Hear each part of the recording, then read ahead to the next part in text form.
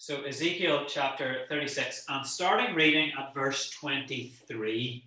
Ezekiel 36, 23. This is God's word. God says, "And I will sanctify my great name, which has been profaned among the nations, which you have profaned in their midst. And the nations shall know that I am the Lord, says the Lord God, when I am hallowed in you before their eyes. For I will take you from among the nations, gather you out of all countries, and bring you into your own land. Then I will sprinkle clean water on you, and you shall be clean. I will cleanse you from all your filthiness and all your idols. I will give you a new heart and put a new spirit within you. I will take the heart of stone out of your flesh and give you a heart of flesh. I will put my spirit within you and cause you to walk in my statutes, and you will keep my judgments and do them. Then you shall dwell in the land that I gave to your fathers. You shall be my people, and I will be your God." Well, amen. What a great reading from God's word. What a great time that we can look forward to living in. This promise given to Israel applies to us as we look forward to God's heavenly kingdom. And even today, as we embrace the promises of baptism. And that's what we're going to be looking at tonight. We're going to be thinking about baptism. In the weeks past, we've covered plenty of ground as we've thought about worship, what we do in worship. And one of the main things we've thought about is that in Reformed and Presbyterian churches, we hold to something called the regulative principle. The regulative principle states that we only do in worship exactly what God has commanded us to do in his word. We don't do any more and we don't do any less. We've then covered the normal elements of worship. What is it that God commands us to do? Well, we read the Bible, we pray the Bible, and we sing the Bible. That's what we've said so far. We read, we hear the preaching of the Bible, we pray the Bible, and we sing the Bible. Well, as we move now to the sacraments, we could speak of them as seeing and smelling, touching, tasting the Bible. Because in the sacraments, these are ways that we have the Bible explained to us in an illustration or almost in a dramatic fashion. The God-ordained sacraments instituted in the church by Christ in the New Testament are the Lord's Supper and baptism. By their very nature, these are occasional elements of worship. It's not likely that we will have someone to baptize every week. And so the sacraments don't take place in worship every week. But they cannot and they should not take place anywhere else but in the service of worship. Both Augustine and Calvin, following after him, refer to the sacraments as a visible word. In other words, like I say, they dramatize or illustrate the gospel in a visible and tangible way. But the sacraments on their own cannot be understood by sinful human beings. We need the word of God to explain the sacraments to us. And so they must take place alongside preaching. And that's why the only acceptable place for the sacraments to be administered is in the service of worship. So, according to the regulative principle, can we have drama in worship on the Lord's Day? Well, yes, of course we can. But there are only two dramas which are commanded in the New Testament. And those are the dramas of baptism and the Lord's Supper. We're going to come to look at the Lord's Supper next week. But tonight I want to focus our attention on baptism. And I will confess straight up front that this is going to be a little bit longer than normal because there's quite a lot of ground to cover in one night. I think this is an area of teaching where the Presbyterian Church have been quiet, perhaps, in the last 50 to 100 years. We've allowed Baptist churches to dominate the argument. And so tonight I want to try and address the question, what do Presbyterians believe about baptism? What do we in the PCI believe about baptism? And in doing so, I'm going to be leaning heavily on this little book. It's a very thin book, very readable book. It's written by a former minister of the Presbyterian Church in Ireland, the Reverend Roger Crooks. It's called Salvation's Sign and Seal. If any of you want to do a little bit more reading around baptism, this is a good place to start that reading. And I actually have a spare copy of this book, which is free to a good home. If anybody wants it, just get in touch and let me know. I'm going to follow some of the structure, the outline that the Reverend Crooks uses in his book. And so we're going to talk about baptism and think of it in this order. We're going to first of all think about the basis for baptism. Then we're going to think about the meaning of baptism. And finally, we're going to think about the subjects of baptism. And by subjects, I mean, who is it that we should baptize? Who is it that we should baptize? There are other questions that we could address about baptism, and I've tried to cut this down and make it as succinct as possible, so I don't think we're going to get to anything but these this evening. Let's start with the basis of baptism. Like with so many theological issues and doctrines, when thinking about baptism, we have to start with God. The basis for baptism is found in God's covenant of grace. God's covenant of grace.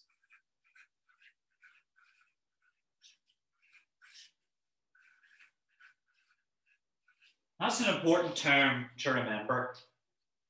This is a unifying theme which is running throughout the whole Bible. The topic of covenant is one which in itself could fill a whole series of talks or sermons, and maybe one day we will have a series on covenant. But for now, I want to try and speak about the covenant of grace in as simple terms as possible. As I say, it's something that can be found throughout the whole Bible and can be spoken of as a theme which unites all the different parts of the Bible into one.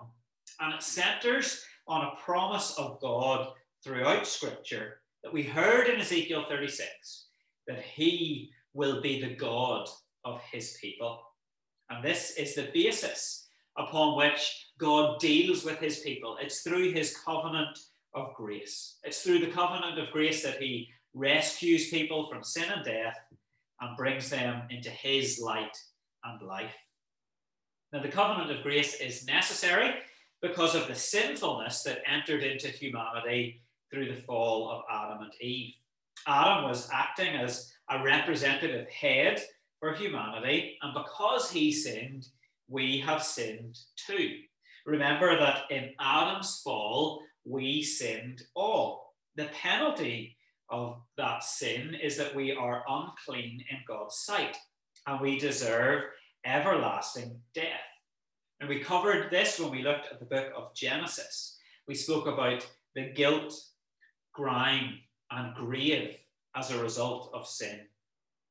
But in his grace, God promised there would be a rescuer who would be a new representative head of a new covenant, the covenant of grace. Later on then in the book of Genesis, God made a series of promises to Abraham. And these promises are part of the covenant of grace. I don't know if you used to sing in Kings Mills and Jarrett's Pass, but whenever I was younger, we sang a song in Sunday school that went, Father Abraham had many sons, and many sons had Father Abraham. I am one of them, and so are you, so let's all praise the Lord. I don't know if you sang that before. As is often the case with a simple children's chorus, there's a deep and significant truth in there. We today are recipients of the covenant promises that God made to Abraham. We are children of Father Abraham because we are part of the same church, the same family of God that he established through Abraham and his children. Abraham was justified before God through faith that there was a coming Redeemer, that there was going to be a Messiah or Christ. And as such, we can say that Abraham believed the gospel. In Genesis chapter 17, a red pen.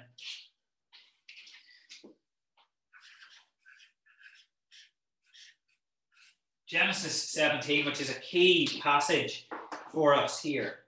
In verse 7, God says, I will establish my covenant between me and you and your descendants after you in their generations for an everlasting covenant to be God to you and your descendants after you.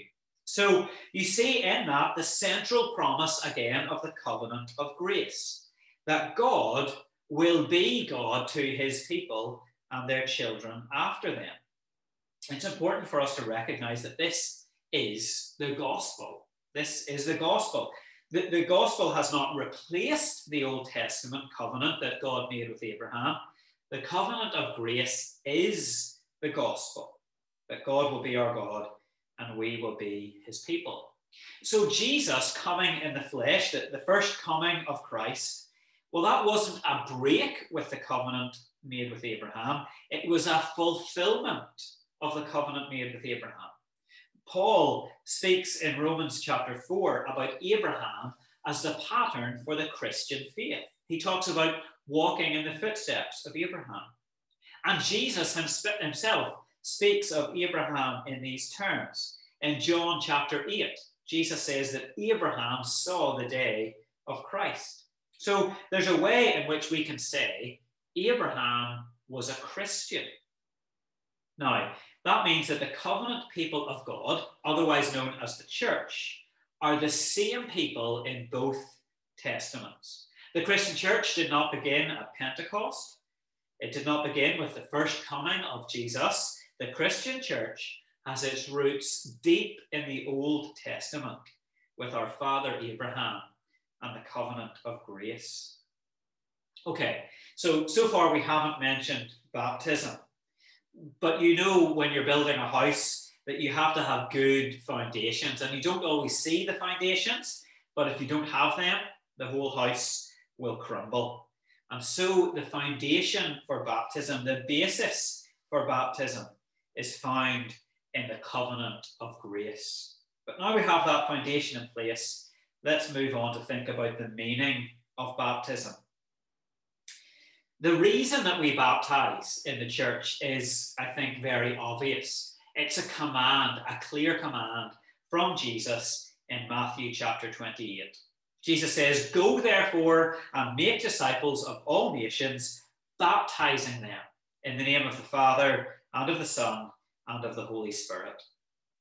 But what is happening exactly when we baptize requires a little more thought and investigation into the teaching of the New Testament.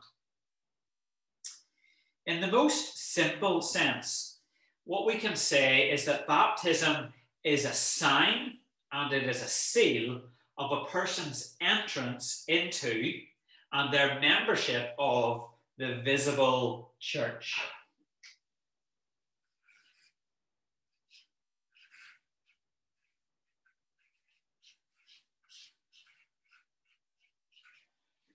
It means somebody comes into membership of the visible church. So what do we mean by visible church? Well, when the Bible speaks about the church, there's a number of distinctions that we have to get right. For example, there's the church on earth now, today, at the minute. We are the militant church, or the church militant. We battle with the world, the flesh, and the devil.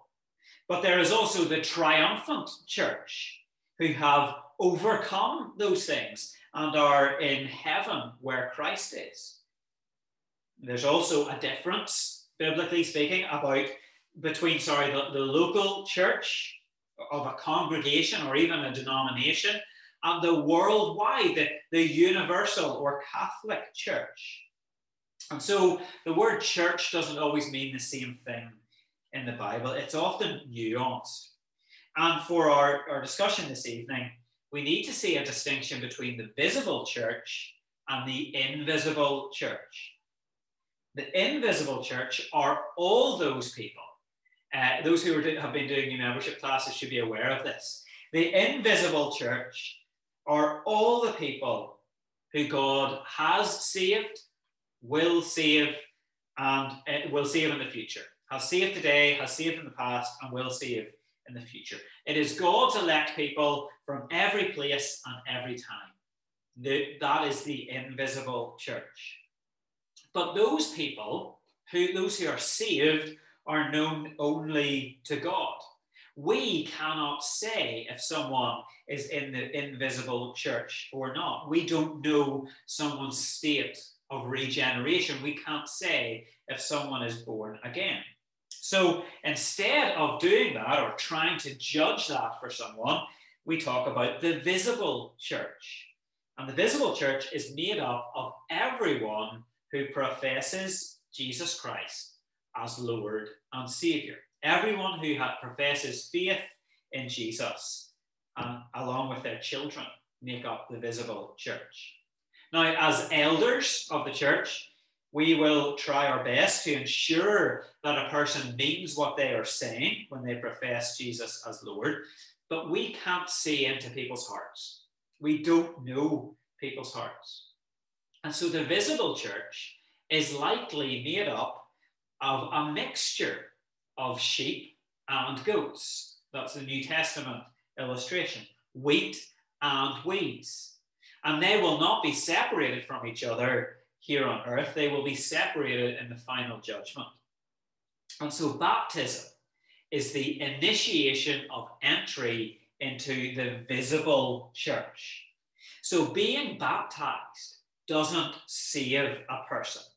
It doesn't guarantee salvation, but it does mean that a person is part of the visible church of Christ on earth and will receive all the blessings and benefits of being part of that church. To understand this a wee bit better, let's return to Abraham and the covenant of grace. Membership in that covenant, in the covenant of grace with Abraham, was marked by the ceremony of circumcision. In Genesis chapter 17, God told Abraham, again, this is Genesis 17. He says, "This is my covenant, which you shall keep between me and your descendants after you. Every male child among you shall be circumcised, and you shall be circumcised in the flesh of your foreskins, and it shall be a sign of the covenant between me and you." So in the Old Testament, circumcision marks a person's entry into God's people, into the visible church. And God sees this as really, really important. It's not negotiable. In Exodus 4, there's a really interesting story. You've probably read it before. God is planning to kill Moses. This is just after the burning bush encounter. But God changes his mind whenever Moses' wife, Zipporah, circumcises their eldest son. So placing this sign and seal of the covenant on those who are God's people is something that God takes very seriously. Now, we don't believe that the water is magic. We don't believe that it will make someone a Christian. We don't believe that someone will become regenerate at the moment they are baptized. But we do believe that God commands us to administer this sign, the sign of the covenant, to those who are members of that covenant. And so for us, living in the New Testament era, after Christ has died, we believe that because Jesus poured out his blood on the cross, that blood has already been spilled for the forgiveness of sins. And so the sign of the covenant has changed. It's no longer the bloody sign of circumcision but the sign of baptism. And we see this when Jesus teaches in the Great Commission. If he had meant circumcision, he would have said, go and make disciples, circumcising them. Paul makes the same connection in Colossians chapter 2. So we have these two covenant signs, baptism in the New Testament and circumcision in the Old Testament. These are what you might call two administrations of the one covenant of grace. Circumcision and baptism carry the same spiritual meaning. They both signify the removal of sin, the forgiveness of sins, our union with Christ, adoption into the family of God, and the seal of the Holy Spirit. And you can see all of those things in that passage, that beautiful passage we read earlier from Ezekiel. And I've printed them out for you on your prayer sheet as well. So baptism, like circumcision before it, points to the work of God. It points to the work of God through Jesus to make us free from sin and part of God's people.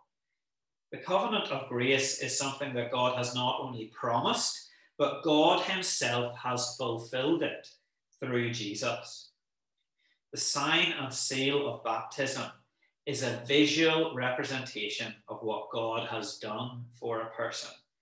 Just as water washes away dirt from the body, Jesus' blood washes away sin from our souls. Now, I have to say that while I respect and I love my brothers and sisters in Baptist denominations, it's on this fundamental point that we differ and disagree. People who hold to believers only baptism believe that baptism signifies a person's faith in Jesus. It's a sign that someone has faith in Christ. But as you've heard, as Presbyterians, we believe something different about baptism. We believe baptism is a sign and seal of a person coming into God's covenant people, which represents what God has done through Jesus. So for Presbyterians, baptism is not about what we are doing or saying. Baptism is about what God has done. So we've seen the basis, we've seen the meaning of baptism. That brings us to the most controversial aspect of baptism, the subjects of baptism. Who should be baptized?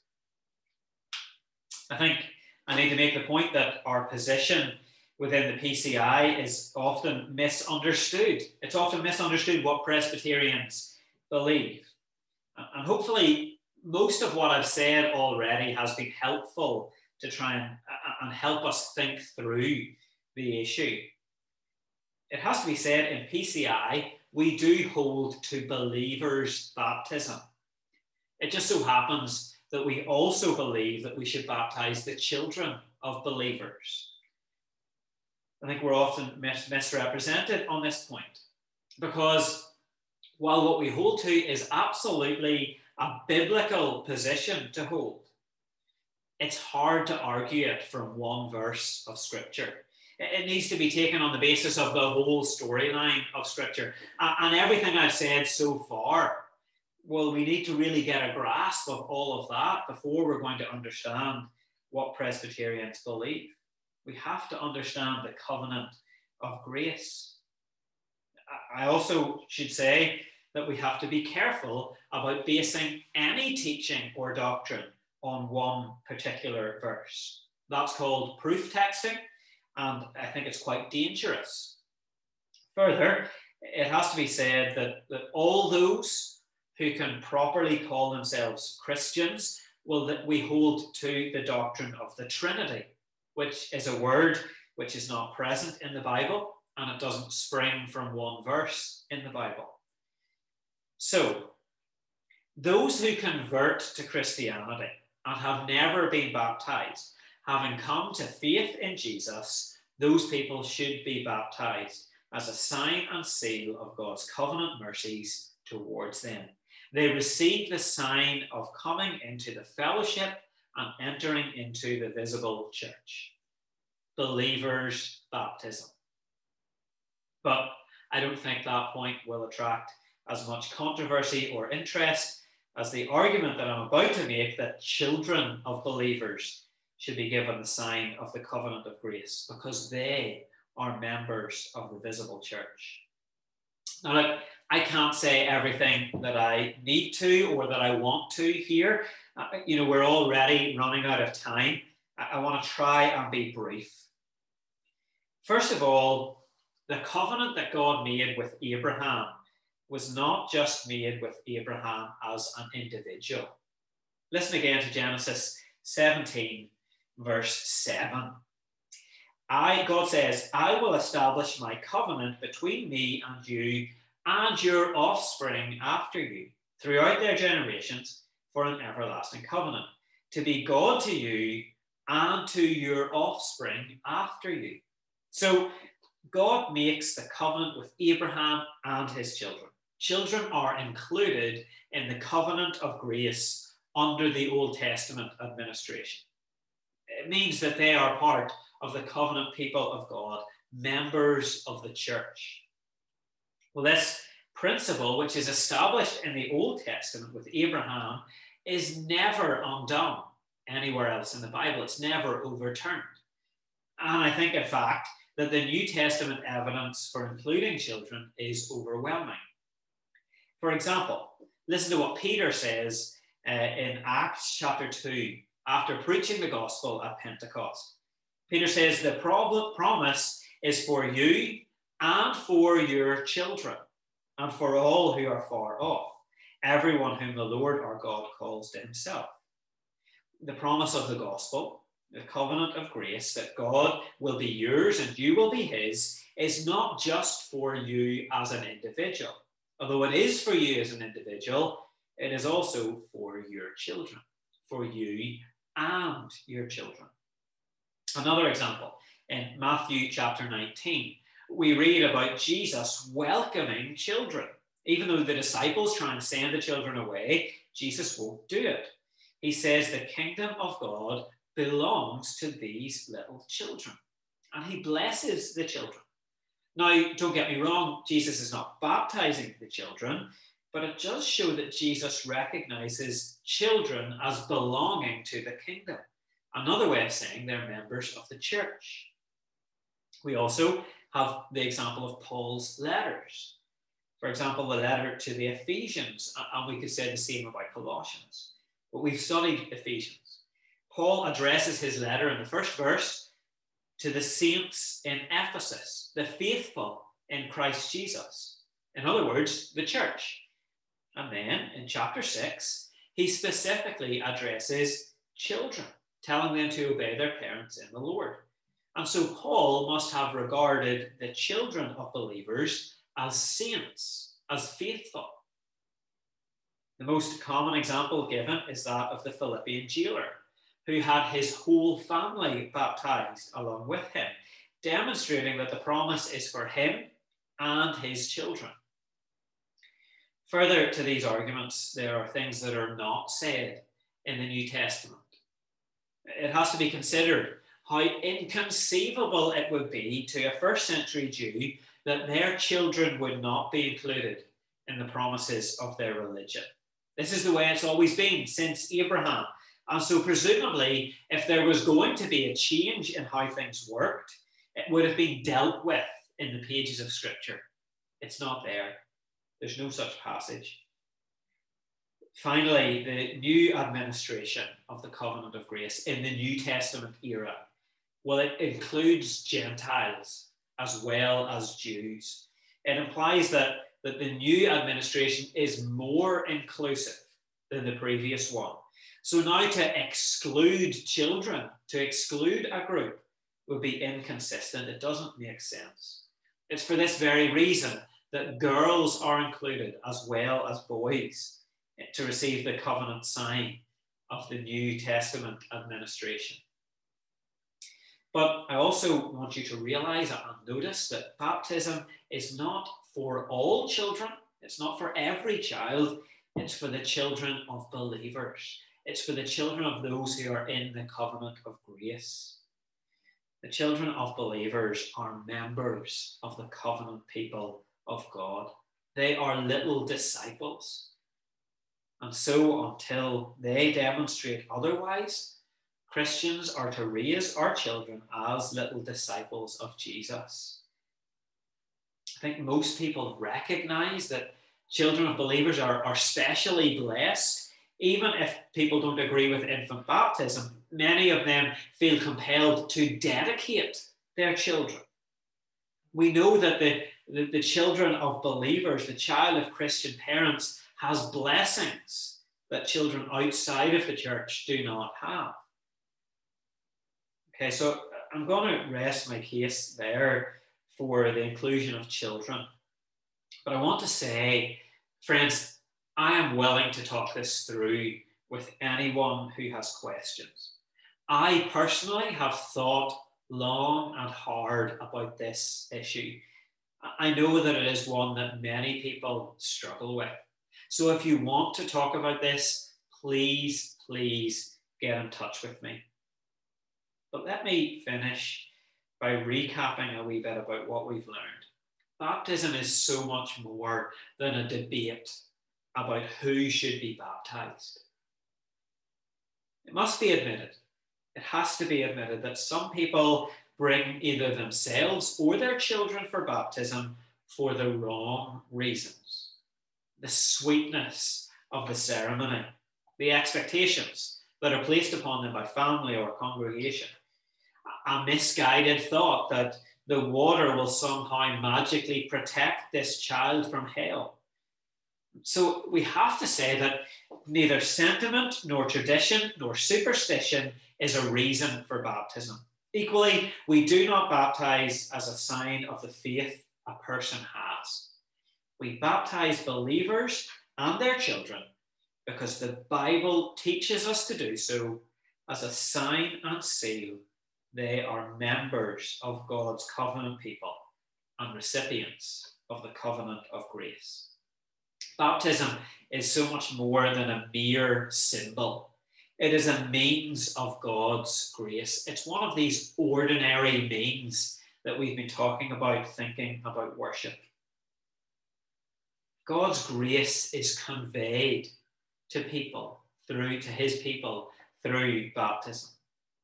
Just like when we read or when we preach or hear the preaching of God's word, when we pray God's word, at one level, those are just words. But the Spirit of God uses those words to convey grace to God's people. At one level, baptism is just water. But the Spirit of God uses it as a way of communicating the grace of God to the baptized individual. And that's something that we receive from God at baptism. And it's something that every time we see a baptism taking place, we remember our own baptism. We remember what God has done for us, what God has done for his people.